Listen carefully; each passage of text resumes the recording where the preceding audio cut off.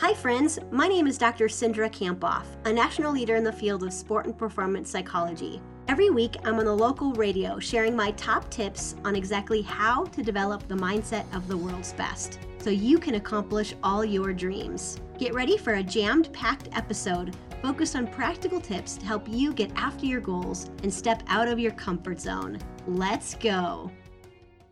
We check in with Cindra Kampoff today, and today's topic, Cindra, is silencing your inner critic, which is something that we all have. You usually start us off with a quote. I love this quote by Brené Brown. She said, "Talk to yourself like you would to someone you love." And what inspired the topic today? Well, Lisa, as an executive and performance coach, I work with a lot of people one-on-one, and I hear all the ways that they get in their own way. And they tell me many times their deepest thoughts and beliefs that create barriers just to being their best. And we create these barriers, honestly, without even realizing it. So here's some of the examples of kind of inner critic thoughts that my clients would say, hold them back. They would say, what would they think if I failed at this? Or what if I can't actually do it? Or I'm from a small town, so there's no way I can build this job in sales. And so the point is that we want to be able to address our inner critic. So can you tell us what you mean by our inner critic if we don't know? It's this disempowering voice, this inner voice that can sound, fearful or scared, judgmental. Sometimes it leads to us procrastinating. And it's, things that we say to ourselves like, I could have done better, or I'm not enough, or I must be perfect, or in some way that, we're not worthy. And so we actually all have this inner critic inside of us.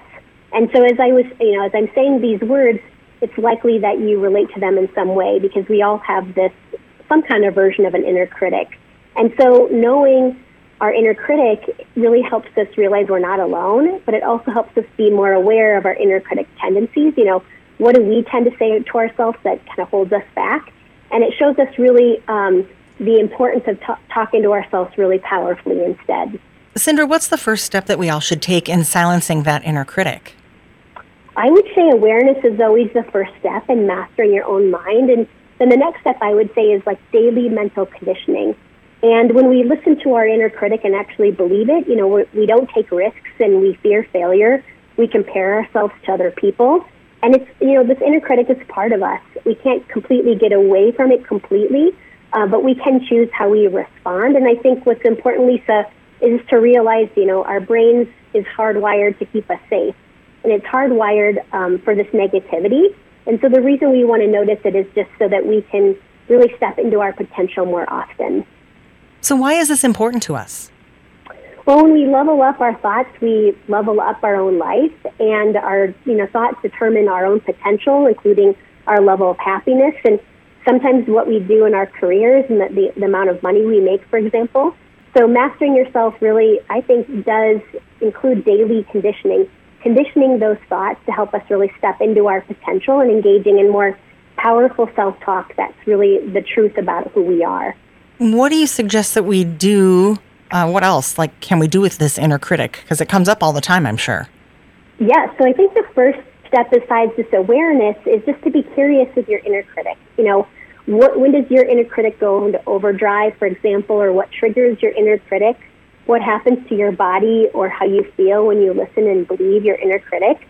And then I would say challenge those messages. What would you actually say that's more empowering, or what actually is the truth? What do you know to be true about yourself and your potential, and tell yourself that. How would you summarize today for us? Lisa, I'd say your inner critic is this disempowering voice that can sound fearful or scared or judgmental. And we want to be aware of our inner critic to really reduce it. We all have this inner critic. And so I think the key is just to remember that it is telling you lies and, instead tell yourself the truth. A more empowering, truthful statement would be more, really best for you to step into your potential. And before we figure out how to connect with you, if we are interested in following along, what is our power phrase for the week? I talk to myself powerfully instead of listening to my inner critic. Talk to yourself powerfully this week. How do we get in touch with you or follow along with what you do and all of your work, Cindra? Thank you, Lisa. You can head over to Dr. Cindra, so DrCindra.com, and then you can find more information about my coaching or my book, Beyond Good, where I talk about the inner critic. Way to go for finishing another episode of the High Performance Mindset. I'm giving you a virtual fist pump. Holy cow, did that go by way too fast for anyone else? If you want more, remember to subscribe, and you can head over to Dr. Cindra for show notes and to join my exclusive community for high performers, where you get access to videos about mindset each week. So again, you can head over to Dr. Cindra, that's DrCindra.com. See you next week.